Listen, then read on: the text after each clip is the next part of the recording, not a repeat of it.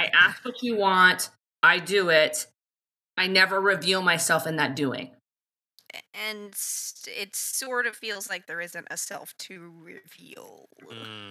That's it. You have created a validatable self that you present to the world, but that validatable self is always going to be disconnected from your true self, and so you will never feel validated ultimately. Well, sure, if you want to put it that way. I was trying to connect all great. the dots of the language that you've been using. Nancy's like, God damn. The Big Hormone Enneagram.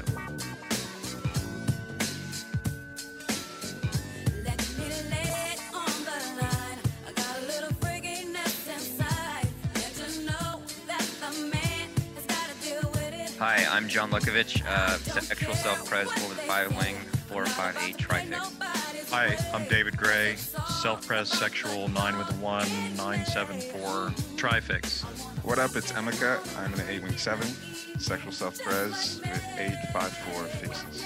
Hi, I'm Nancy. I am a self-pres social 3, wing 4, with a 369 trifix. If you like our podcast, guys, make sure you go like and subscribe on the Apple Podcast app. And if you really like us, you should definitely leave us a review. Hey, everybody. Welcome to Big Hormone Enneagram. We are back at it with Courtney and Xander, but before we introduce them, we got some plugs. Emeka and I will be at the Enneagram Global Summit doing he'll be doing 8, I'll be doing 7 and 5, and Instincts with Mario Sikora. So, depending on when that shit happens and all that kind of stuff, we'll have a link attached to the show description that if you sign up with us, I think it's free. We might make some meager amount of money, and we don't make enough money, so please sign up for that. David has his Trifix guidebook on Enneagrammer.com. You can buy it there. I wrote the intro. It's really good. It's very visual and excellent. I have my book, The Instinctual Drives of the Enneagram. You can find it on bookshop.com, Amazon.com, Barnes & Nobles, or whatever. Please buy it, and please leave a review.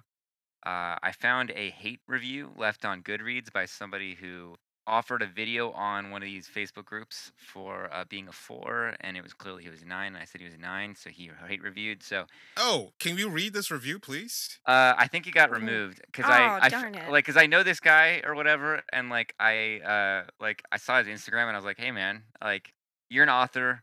Why would you write that shit when you know I know you haven't read my book? Right. Like I know for a fact. I know for a fact. Liar. And let's see if it's on. I'm looking at Goodreads.com. Yeah, I want to hear what he has to say. I'm sure it's nothing of substance. No, it was really dumb. Because if I thought he had read it, I'd be like, all right, leave that up. But anyway. I was going to say, yeah, were you going to do something about the 100th anniversary of our so lives together?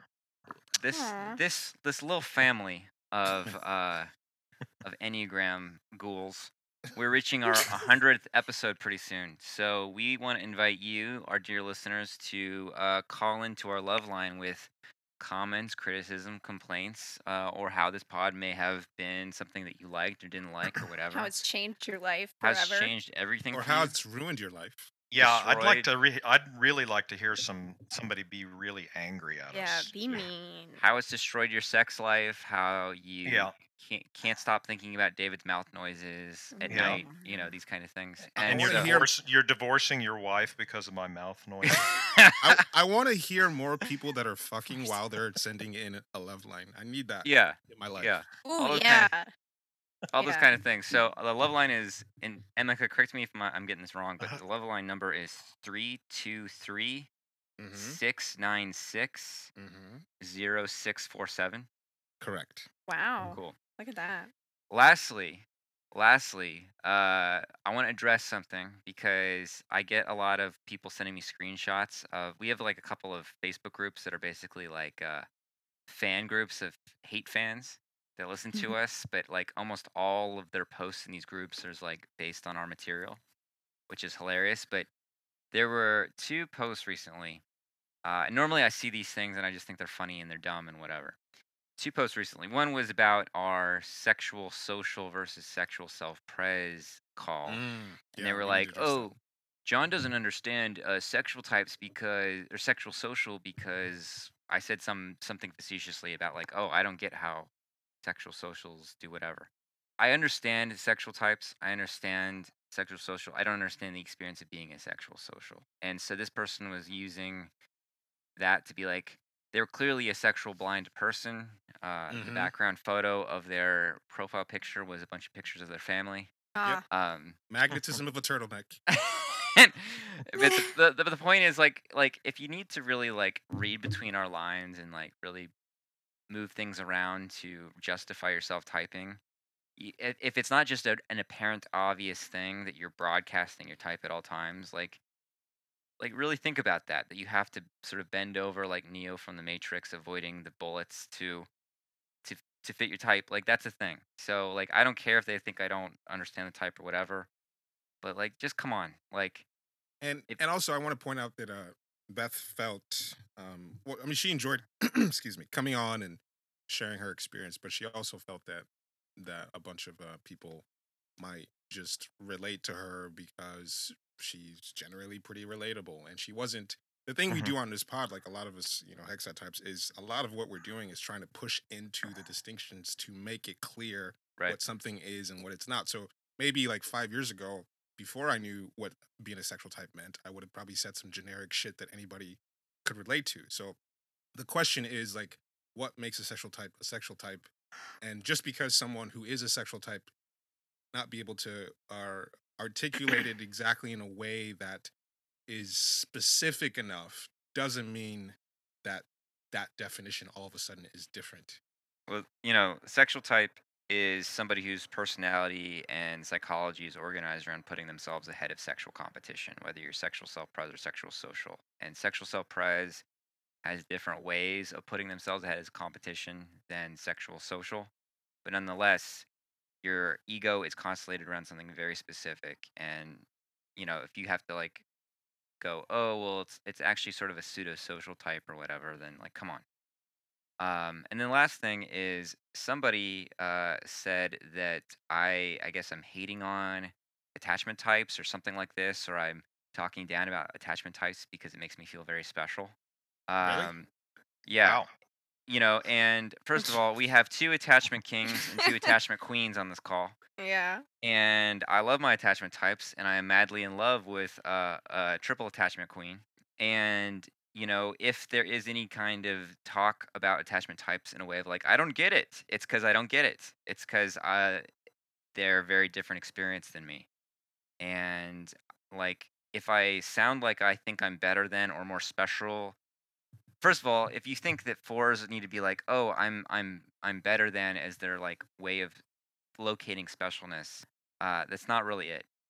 But also, you know, I love my attachment types, and a lot of what we've been covering in these last couple of months is some of the subtext is like how much I've suffered because in my type structure there's no attachment, and how that lack of adaptability has really cost me a lot and made me feel like I wasted a lot of my life. So again, that seems to be some kind of, I can describe different motivation as to where that comment came from. But I thought it was a way to talk about like if you're reading that shit into me, maybe that's how I'm coming across, but that's not how I feel.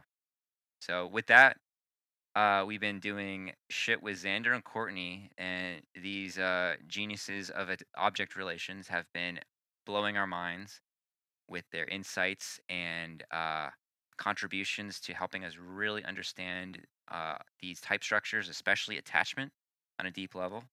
So we have Courtney and Xander, and so I know you guys listening are probably familiar with these 2, but if these 2 could introduce themselves once again, welcome. Xander and I are going to have a fight to see who goes last or first, whatever. I'm going last. The 9 is already declared. No, thank you. This is how I'm going last. All right. Hi, this is Courtney again. Nice to be back.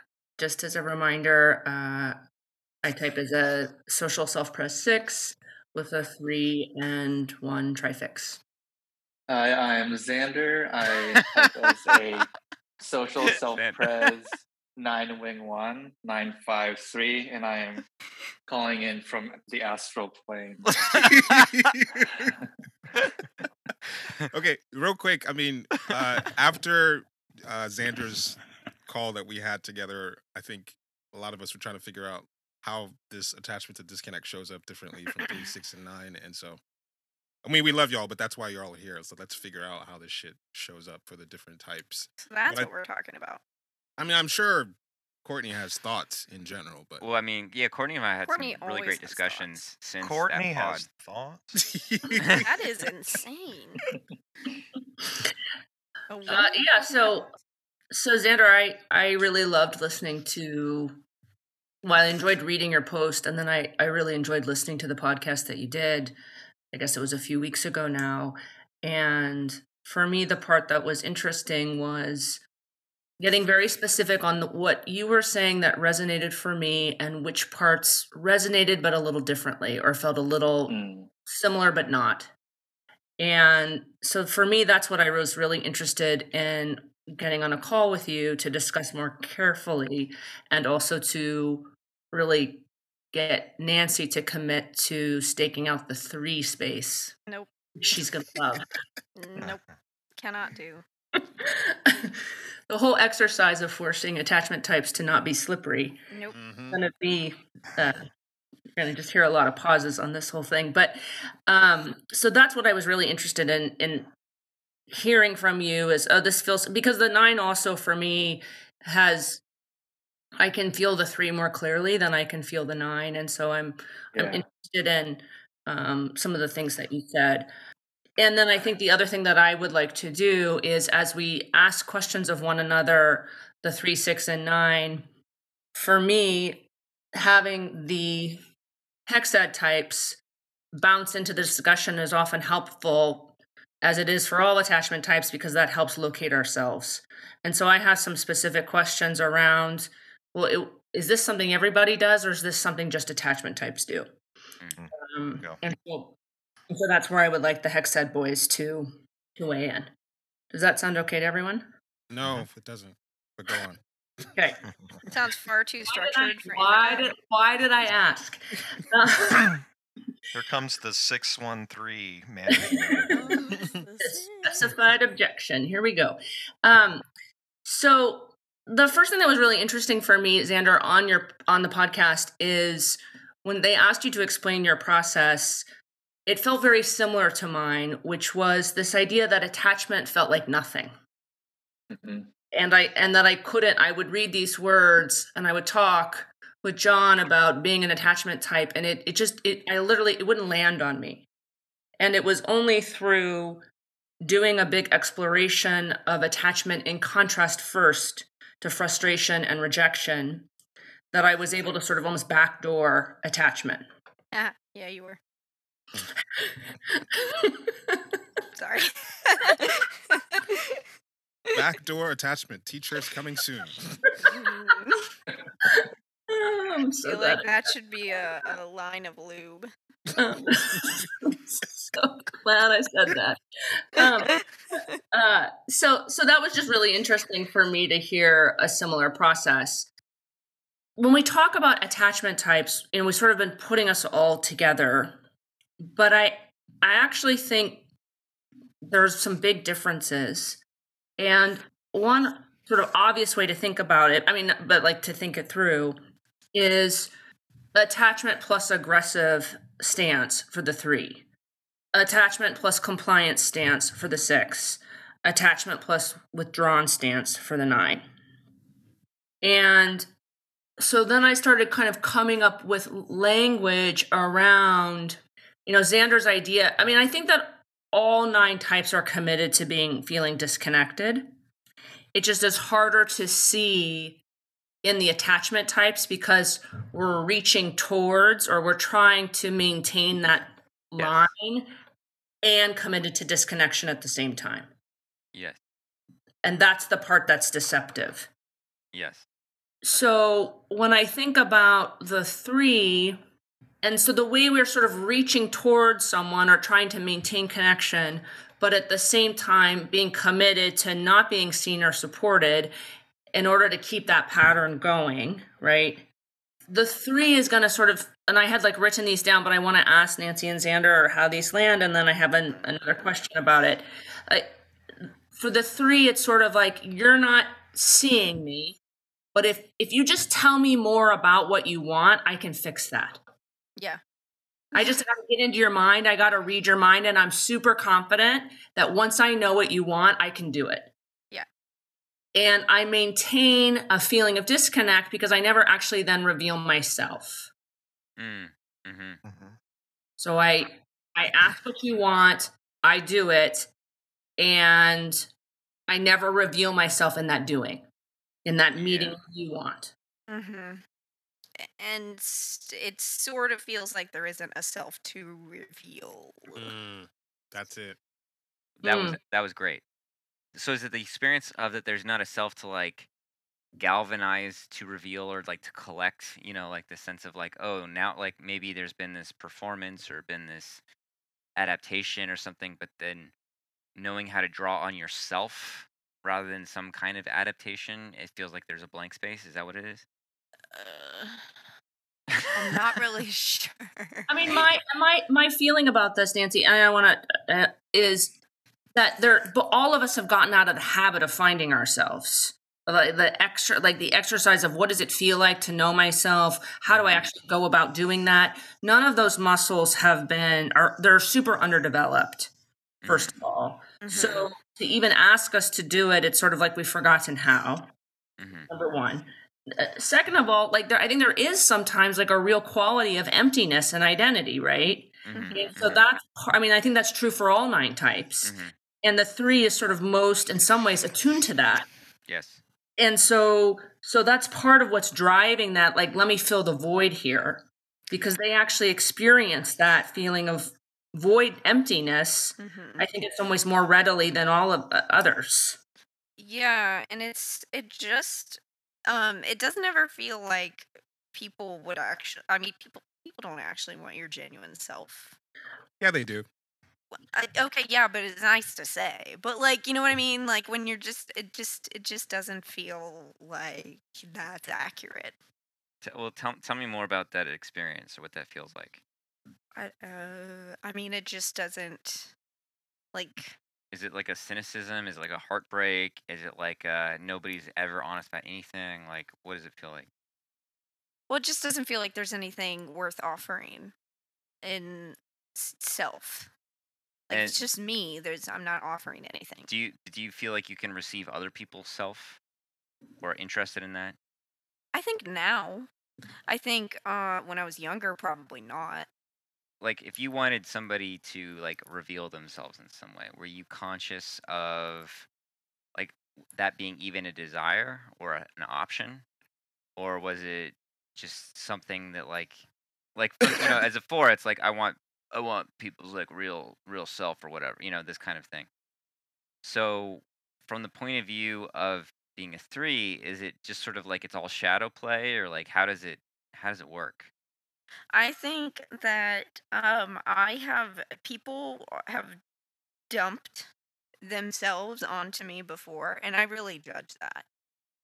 I don't want to, but I do. And so I think I feel like that's really uncouth. There's like a one judginess there. And I don't want someone to judge me like that. I also don't want to make someone feel that way. So, like, there's definitely a lot of judgment around if someone doesn't reveal themselves to me in the right way, right? In the palatable way. And I think I've come past that. Like now, that's very much a body experience for me when someone does that. So I think I'm able to kind of pinpoint it and be like, okay, this is you. Like, you're judging them. Like, get over it. Nancy, don't you think that some of that is just, we all do this to the parts of ourselves that we don't allow ourselves to express. We judge it when another person then does it. Don't you think I would have said that that's the consequence of the image management of the 3, is that when someone is not doing that, it's like, how dare you? I judge you. I would never let myself do that. Right, because it's really messy. And that's not something I allow myself to do. I'm not messy. It's like your inner critic, keep judging the other person to exactly get yourself to keep doing what you do. Exactly. supposed to have it all together. Yeah, exactly. And if you don't, that's really, come on. So is selfhood inherently like this sloppy, messy thing, or is it that there's no self? Yeah, I think it's really messy. I think it's really not. I think it's really useless. Um, it doesn't like get you to where you want to be. So is it kind of like you in theory could access this sloppy wreck of a self, but that you choose not to because it is so useless and whatever? Yeah, I mean, it's not going to get you anything. Well, I was just going to do a Nancy anecdote from one of the Nancy and David calls. That... Sure, go for it. Just spill my guts without my consent. That's fine. Yeah, That's what we do here on this podcast. Well, this is the one time like you did spill your guts. Yeah. Okay. You know what I'm talking about? Yeah, that's call? fine. Whatever. She's like, okay, go ahead. Just do it with lube. I'll just close my eyes. This is about a month or 6 weeks, 8 weeks ago. I don't remember when exactly, but time is not real. yeah.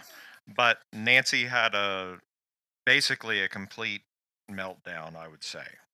And I mean, we can talk about how it got there or whatever, what happened. But that made me feel like I knew you better. That made me feel like I was getting real juicy, the real you.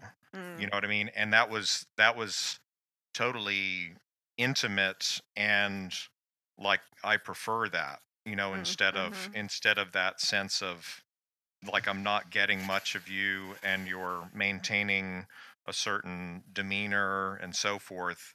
It was like, oh, there's the real Nancy, and I want more of that. I mean, I'm just letting you know as newsflash. Hello, Yeah, this good is the luck with that. stuff. Yeah. Well, I think that there's obviously something around kind of competency and fear of failure and doing equals self, right? That we're kind of talking about for the three. And Nancy's articulating some of what the messages she's got going through her to keep all that going. I think one question I have for you about that too, Nancy, is that just as I have learned the three and then observed so many threes, I think that there's a real sense for a lot of threes that they are kind of, we spoke about the fake heart very early on in the object relations conversations, where it's happened so early that the three takes on a sense of self that is what he or she believes their caregivers want them to be in order to be valuable. And it happens so early that the three actually for a long time believes that's who they are. Mm-hmm. And so I guess that's also part of, I think, how a three is thinking about is like, look, this is me, but I also realize that my sense of self did not develop in isolation. It developed in the context of my family. And so therefore I assume that's what everyone else is doing. And so this idea that, you could have quote unquote a self doesn't really resonate with me, even as I also believe I have a self. I kind of lost that a little bit. Hold on. No, hold on. We're all disconnected here. The three is constantly saying, like, just tell me what you want. Just tell me how you need me to be and I will do it, right? And that's based on something that's happened from a very early age. Mm-hmm. And so for some threes, for most threes, they're doing it reflexively. Mm-hmm. Self is being shaped in the moment. Well, and that's kind of, you're right. That's kind of what we expect everyone else to be doing right. as well. Is that what you're saying? Yes. Yeah. And if you don't, that's really like dangerous. That feels like a really dangerous thing to do. So it feels like something that, you should fix. Dangerous for what? Well, you're gonna say the wrong thing at the wrong time at some point. What's the bad thing that's gonna happen though? Oh, people are gonna judge you. You're gonna miss out on opportunities because people are gonna judge you. But mainly people are gonna judge you. Career opportunities? All of the above. All of it. It's not that you just I mean, she's not of value then. Exactly. Like she's value. It all goes back to like what do I have to prove that I deserve to exist here? And if I need to get you on my side or to get you to like me in order to get my mission accomplished, that my mission is I have to like be worth something. And so in my head, it's the dots are being connected that like, if you judge me, then I can't do what I'm supposed to. I can't perform the way I'm supposed to perform. And I refuse to let that happen. Mm-hmm. But it's kind of ignoring the off chance that what you are naturally, like the real you, might actually be something that's somebody out there wants and likes. But that's not what the self is for the 3. Yeah. The self is for value. Well, and I think even if one were to think, or Nancy or I were to think that there is a me that someone else out there would want instead of this me I'm presenting, that's still an attachment thing that's going on, because I'm still trying to think about me in relation to others. So I think what seems to me to be distinct about the 3 versus the other attachment types, and this is how I've been trying to think about them, has to do with what you're talking about, Courtney, the fake heart, or the heart center and its relationship to the idea of self-worth and value and where that comes from, which I think works differently for the 6 and the 9. It has a different flavor than fake heart and value and worth.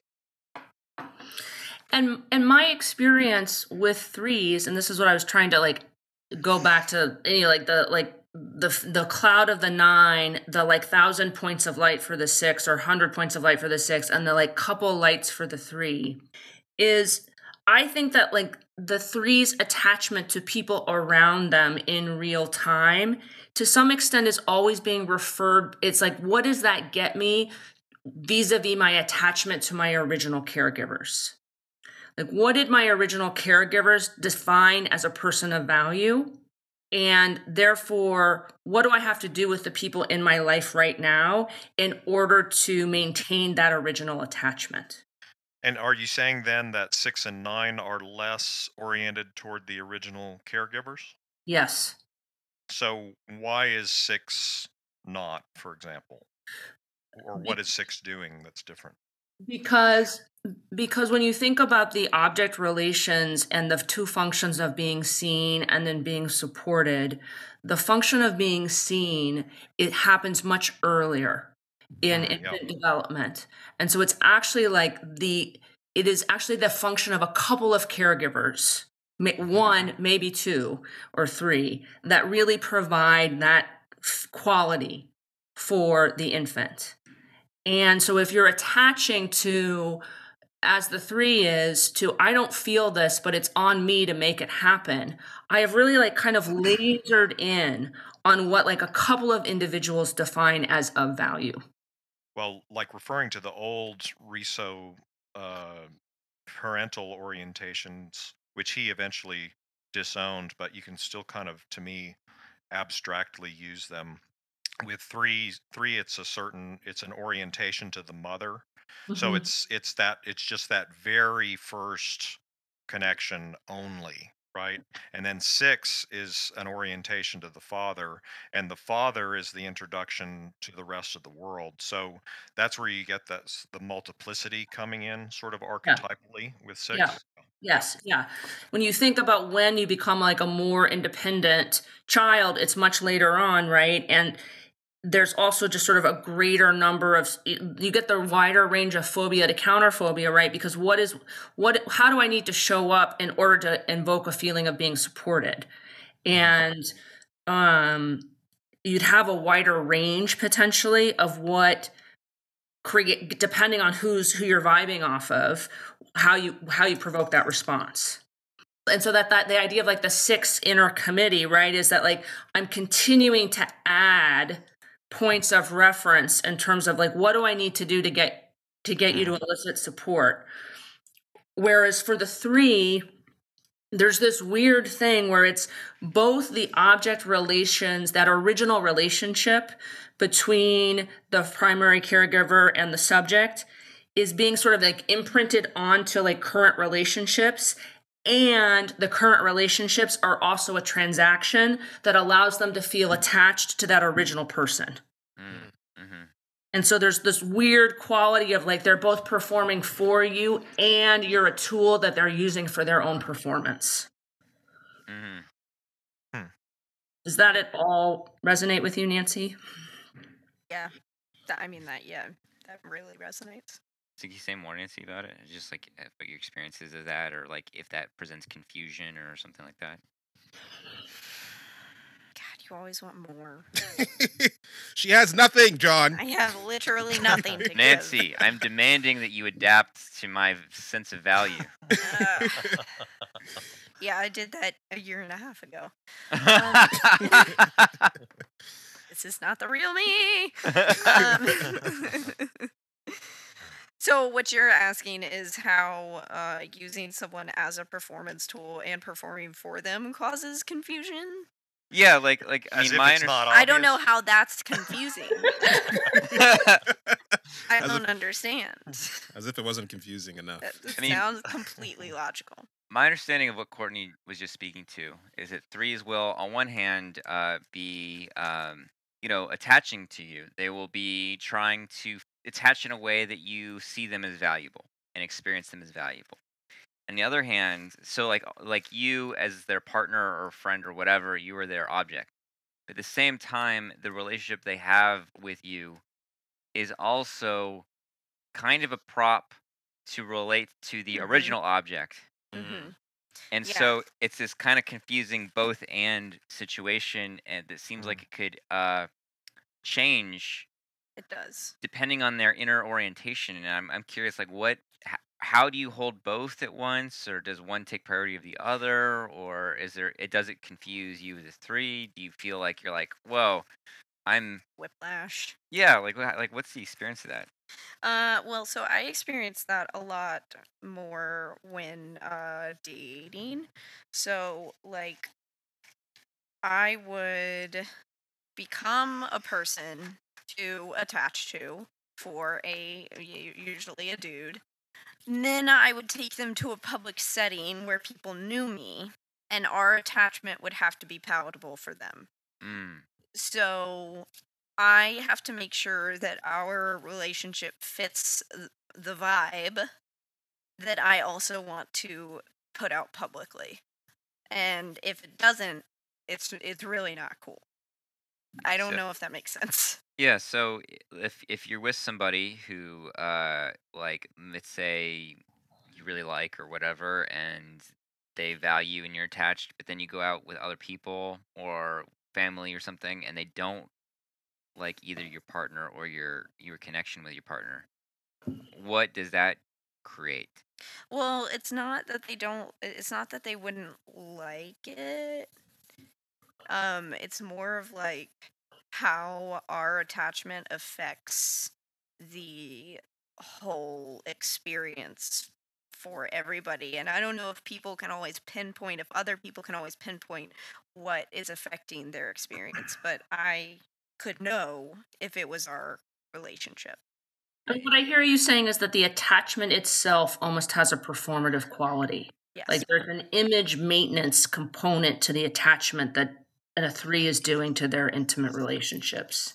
Yes. And most people won't have much of an opinion on it, but I'll know pretty quickly in a public setting if it affects the public setting in a way that I approve of. That's very confusing. Okay, cool. So I Well, mean, like- I think you're articulating it well. I'm not like, it's not that you're not doing it well. Just that experience is like I'm kind of, so like when Alexander and I stopped by your place on the way up here, and we were hanging out with you and Brian. Was there like that going on for you? Yeah, but it's a lot more like I know that that's going on a lot more now. I'm much less attached to my public facing image now. But I mean, I still react. I still can feel myself wanting to react to it. I just can feel it. So I think I was like judging the amount that like Brian was touching me, or judging like his answers to questions. And I have to check myself. Like I know that's illogical. Like, but I can hear that going on in my head. But yeah, it's totally still there. Mm-hmm. But because Brian is more important to like our relationship is solidified, I love him, he loves me, I can kind of watch as a little bit from the outside in and be like, okay, this is illogical. And so what I think is happening, what I hear Nancy say, and what I'm thinking is, what's unusual about the attachment of the 3 compared to the 6 and the 9 is they're also wanting their partner to actively adapt as well. Yes. Because that's part of how because they're an extension of them. Right. And that's, I think, part of why I've dated so many 9s is because they're very pliable. Right? Not in the manipulative way. They just kind of adapt as they go along. So it's easy. And then there's Alexandra and Beth, who chose the non-adaptable. Exactly. So they're probably going to have that internal voice at some point. But I think there is this strong feeling of agency in the 3 that's distinct from the 6 and the 9. That I think if you're in those relationships with 3s, you can feel that they are both really tracking you, but they're also expecting you to track them. Yes. The only reason I would be tracking you is because I'm assuming you're tracking me. And I need you to track me because you're now an extension of my image. Exactly. Yeah, I had a couple of friends when I was in junior high and early high school that were 3s. And there was a lot of stuff around me doing something that, wasn't cool or made them look bad, even though I'm a separate person. Yeah, it's really not okay. Yeah. David, you've done something not cool? Never been not cool. One time. This one time back in So 1973. It was. It was a Monday. Rainy. I mean, my line with my significant other is like, I'm both the mommy and the trophy wife, right? I have to be both at the same time. That makes total sense. When I have dated 3s, it felt like we were stars in our own documentary. It felt there was always a camera in the room. Even when we were fucking, it felt like there's an awareness of us being watched right now. Interesting. I told David that one time. Yeah. No, I dated a 3 also. Same thing. It was as if there was a camera in the bedroom. Yeah. The camera being the original object, meaning mom. Yeah, exactly. Mom and dad. Mom was watching. What would That mom only, think? but that turned me on though, because your mom was. So it always felt to me, I mean, because with 8 or 8 fixers, it's a sense with that gut fix is just let it fly. Whatever it is you got going on, just gives it permission to just fucking go to the extreme. And so with 3, I just felt like we're self-editing in the moment. Oh, that's not okay. Don't say that. Don't look that way. They might think, that feeling was it's really interesting, and it's more intense compared to the other image types, because it does seem like it has like a 360-degree camera checking to make sure that the image looks palatable to their chosen, audience. We are Even the if we're actors, alone. cameraman, and editors. It's a wider audience because it's attachment. Yes. You see, as compared to 2 and 4. Yeah. And they're doing it themselves, so it's sort of like, why can you just not get on the program here? Yeah, it's like I am doing everything. I just need you to be fucking palatable. It's really not that hard. And I need you to validate me and recognize me at the same time. Yeah. It's not that hard. Yeah. It is so easy to validate me. I am validatable. I have created an entire persona that is validatable. It's not that hard.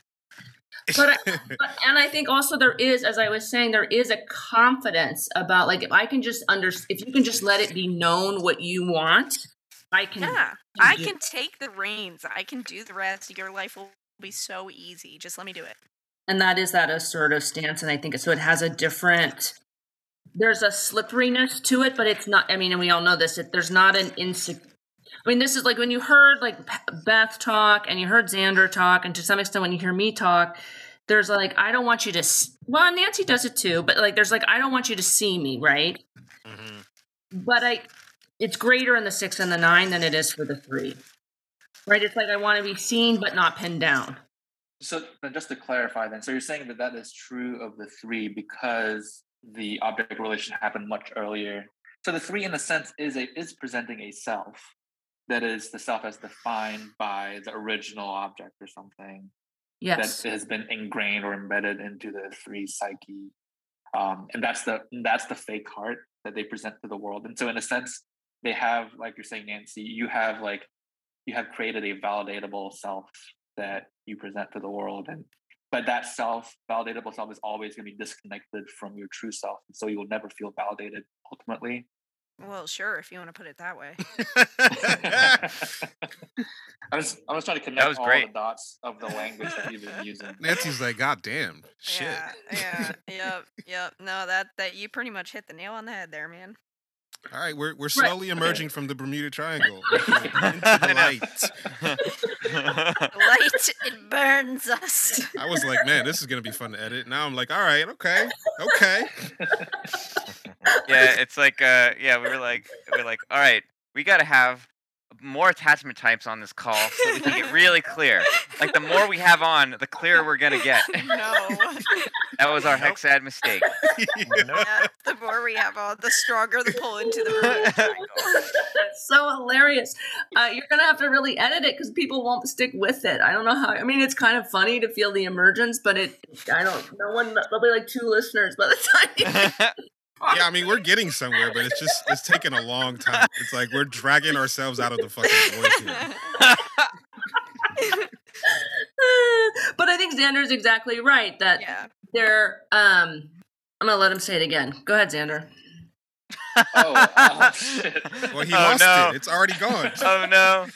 Okay, so you're saying that the 3 has kind of a more specific self that it offers to the world. It's not because the object relation happens earlier with the original object, or as defined by the original object. And so they create, as Nancy was saying, a validatable self. They can never get validation for their real self. Because that validatable self is somewhat separate from their self. Right. Yeah. And the more in real time that they continue to repair attachment by just saying to find, repair attachment by saying, just tell me what you want, and I will fix it. I will do it. I can be that. They are committed to never revealing oneself in that act, and so the disconnection continues because the original disconnection is never being identified or resolved. All right, we got to move to 6 and 9. I was gonna say. Sorry. But I do think that there is something like the nut of the 3, which is like that the self really gets understood. Damn, Courtney with the sexual instinct today. I do think that it's harder to crack because their self is, this is who I am. That false heart really gets taken into, is identified as self. Mm-hmm. Yeah, to clarify, this is all extremely subconscious. Yeah. All right, so the 6 has got, as I was saying, because it happens later on in the independence and wanting people to support you as you individuate happens later in the infant self-development. There tend to be more people, or there tend to be more situations or different environments in which support needs to be solicited. And support feels very contextual. So I think that idea of the inner committee for the 6, which is, maybe my primary caregivers are on that committee and they never leave, but I'm actively open to other voices taking seats at the table, depending on what's going on with me. And then I have to figure out how to resolve. My problem now is I have to figure out how to resolve and maintain attachment to 8 or 9 different people who have seemingly opposing views. And that becomes part of that slipperiness for the 6 is I'm trying to maintain dissonant attachment.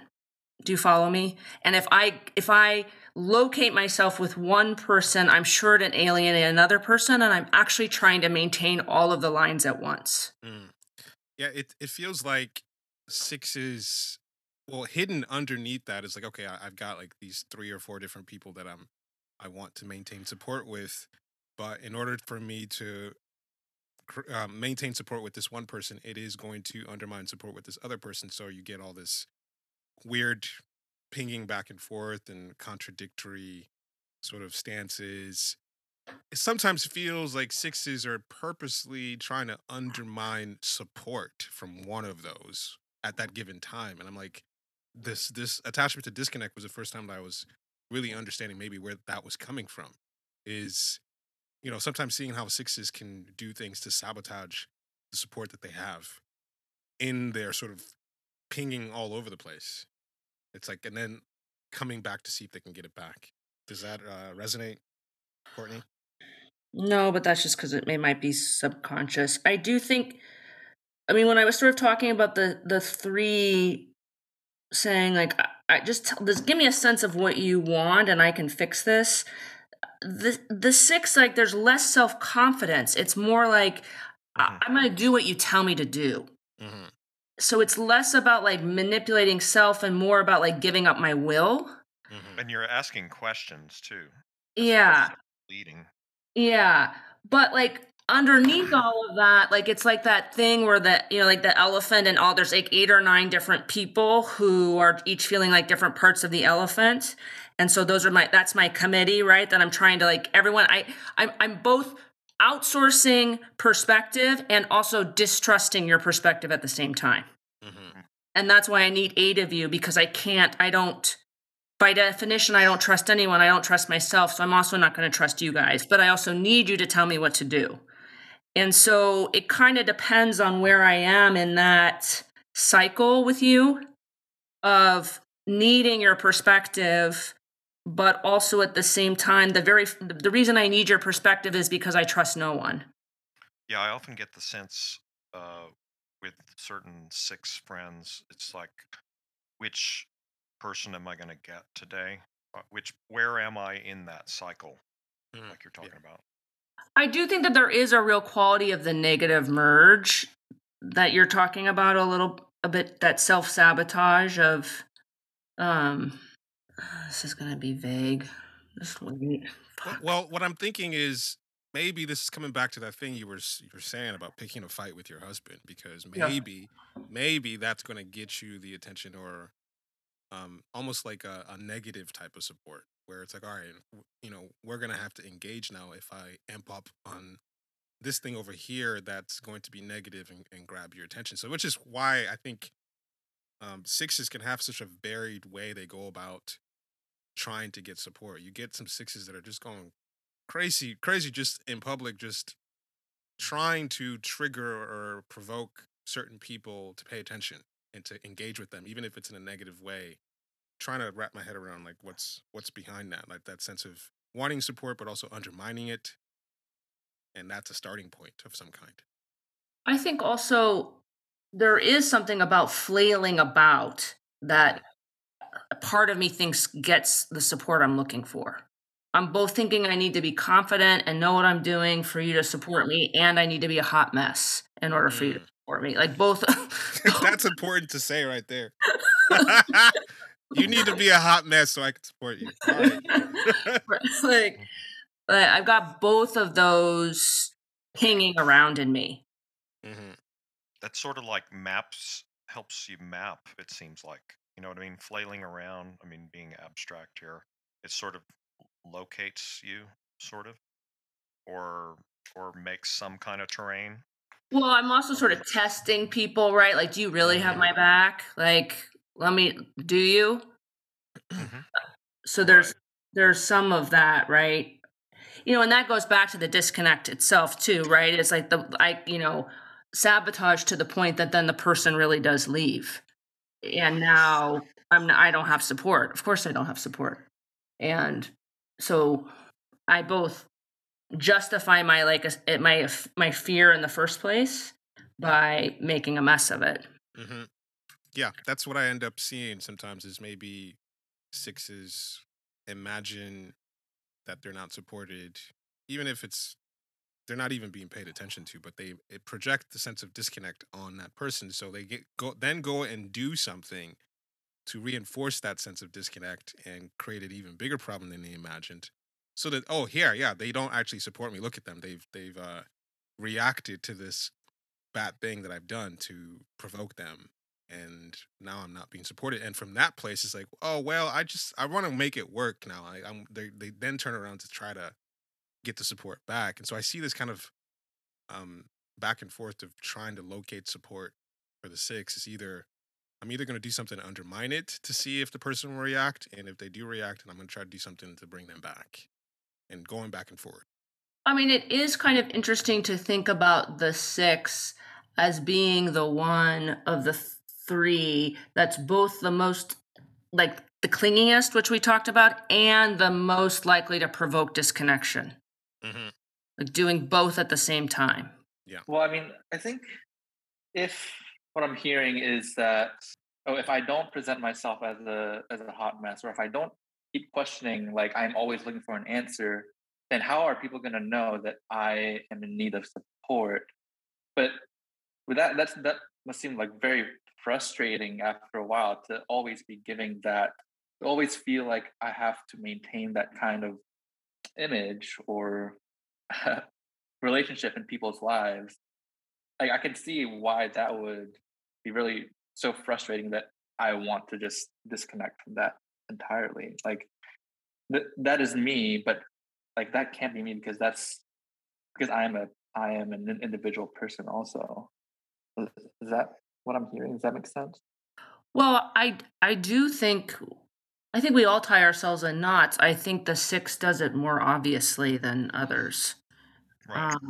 I think that dissatisfaction is like, and I don't know what else to do, until there's some sort of crisis, and then you figure it out a little bit, maybe. But I think there's also that's the phobia counter. I do think that there's in the six, it's like either you're with me or I have no one. And so then the counter to like being a hot mess is then me kind of being like, I'm just have to take care of all this myself. Guess it's all on me. Like that kind of like ridiculousness of I can't count on anyone here. And then I get overwhelmed, and I like then take on all these assignments or responsibilities that no one's asked me to take on. Mm-hmm. That's one thing that I see, like the workaholic thing. I think is common for all the attachment types, but I think there's something more intense about it with six. And I feel, I could be wrong, but the self, martyrdom thing is more intense for six. And from my perspective is, all right, you've put too much on your plate. You've got too much going on. The solution is to take some stuff off your plate. But it's like, no. I want to continue this cycle of I'm doing too much and I crash, because then it's broadcasting that I obviously need support. Mm-hmm. And from my perspective is like, well, I mean, you've got too much on your plate, reduce the load so that you don't have to be in a situation where you're, not, you're completely burned out. But it seems like sixes more so than the other attachment types. Maybe it's up neck and neck with three, but just really attached to working too hard. Well, and I think it's also that I'm trying to like do the workload of like what 8 people are giving me. Mm-hmm. Yeah. There's also like a certain kind of attachment that it engenders in others when, like on one of our older object relations calls, talked about six as the boxer, but it's specifically it's the underdog boxer who's losing, right? Mm-hmm. But the announcer says, but the kid's got heart. He's sticking in there. He's going to keep punch it away, but he's going down. But you want him to win, and you want to see him come back. That's a certain kind of thing that sixes are doing to pull people in and attach to. That's really good. Yeah. It's a weird mix of being confident and like not wanting to be confident. Yeah. Competent, not even confident, competent. Like True. Well, Uh, and confidence can kind of not be as palatable, so people won't like it as much. So if you're competent without confidence, people like that. Yeah, it feels like sixes are attached to the underdog story. So like even sixes that get fame or success, you notice this thing where they can be like, "Oh, I'm just like any other person. If I can do it, you can do it Lol, too." me. You know, Yeah. like that threes aren't doing that, but I think sixes are attached to the fighting is fighting as an underdog. Like if I have problems following me, and if I'm doing too well, then here's another disaster to remind you that I'm an underdog. and there is something about like the slipperiness of the six is like the failure to kind of, I mean, because John and I were talking about it where I was sort of, and I am reminded often, like, you know, like I'll have a conversation with my husband and he's like, just tell me what you want. You know, it just takes me 5 minutes to try to elicit what he wants. And he's like, what is your agenda here? And I'm like, I have no agenda. He's like, then just say what you want. And there is a slipperiness for the six specifically around, it's not around self, but it is about what I want, what I believe, like what I think should happen. Well, that's the piece of like where I'm committed to not feeling supported. The way I ensure I'm not supported is I never articulate what I want. Yes. And you're supposed to, and it's like the six is saying you're supposed to see me, whatever, stumbling and know what I need or something, or know that I need support or something. Well, it's like, I want support for your agenda. Like the only way I think I can get support, the way I've got it set up, the only way I think I can get your support is doing what you've told me to do. And the minute I like articulate, this is actually what I want, I'm afraid I'm not going to get support. But I ensure that I never get support or I never feel like I have support because I never bother to tell you what I want in the first place. Can I ask what support is, or how does it show up, and how does it feel when you're supported, and how does it feel when you're not supported, and what does it look like? So I do think, and I think this is an interesting question for all 9 types, I think that there's a bottomless quality to support for the six in the same way that there is for some of these other things. Like there's never enough. And the moment even I feel it, it feels ephemeral and it could like vanish at any point. So it support never feels stable to me. It's defined inherently as unstable.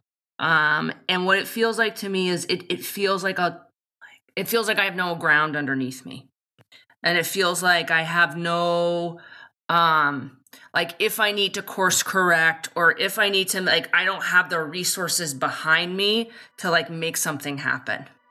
Like it feels like I'm very aware that I'm operating in a context, and if I try to adjust my position and I'm not aware and I don't have everyone else behind me, it like creates like a breakage. It feels very vulnerable, I guess would be the other way to talk about it. So support is always in flux. Support is never guaranteed, and it has to be constantly proven to me over and over and over again. I know that's right. Because I've never bothered to tell you what I want. So I can't really actually trust that you really support me, right? Yeah, Beth is going to love that.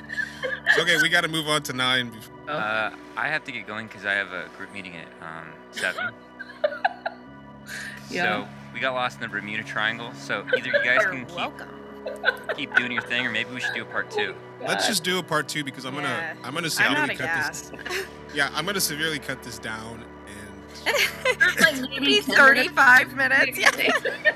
Yeah, because there's still a lot that we haven't gotten a chance to talk about. I mean, we've really done 3 and 6, and it seems like there's gonna be a lot more to cover. So let's just do a second call. All right. All right, y'all. Bye. Gonna go recharge for the next week.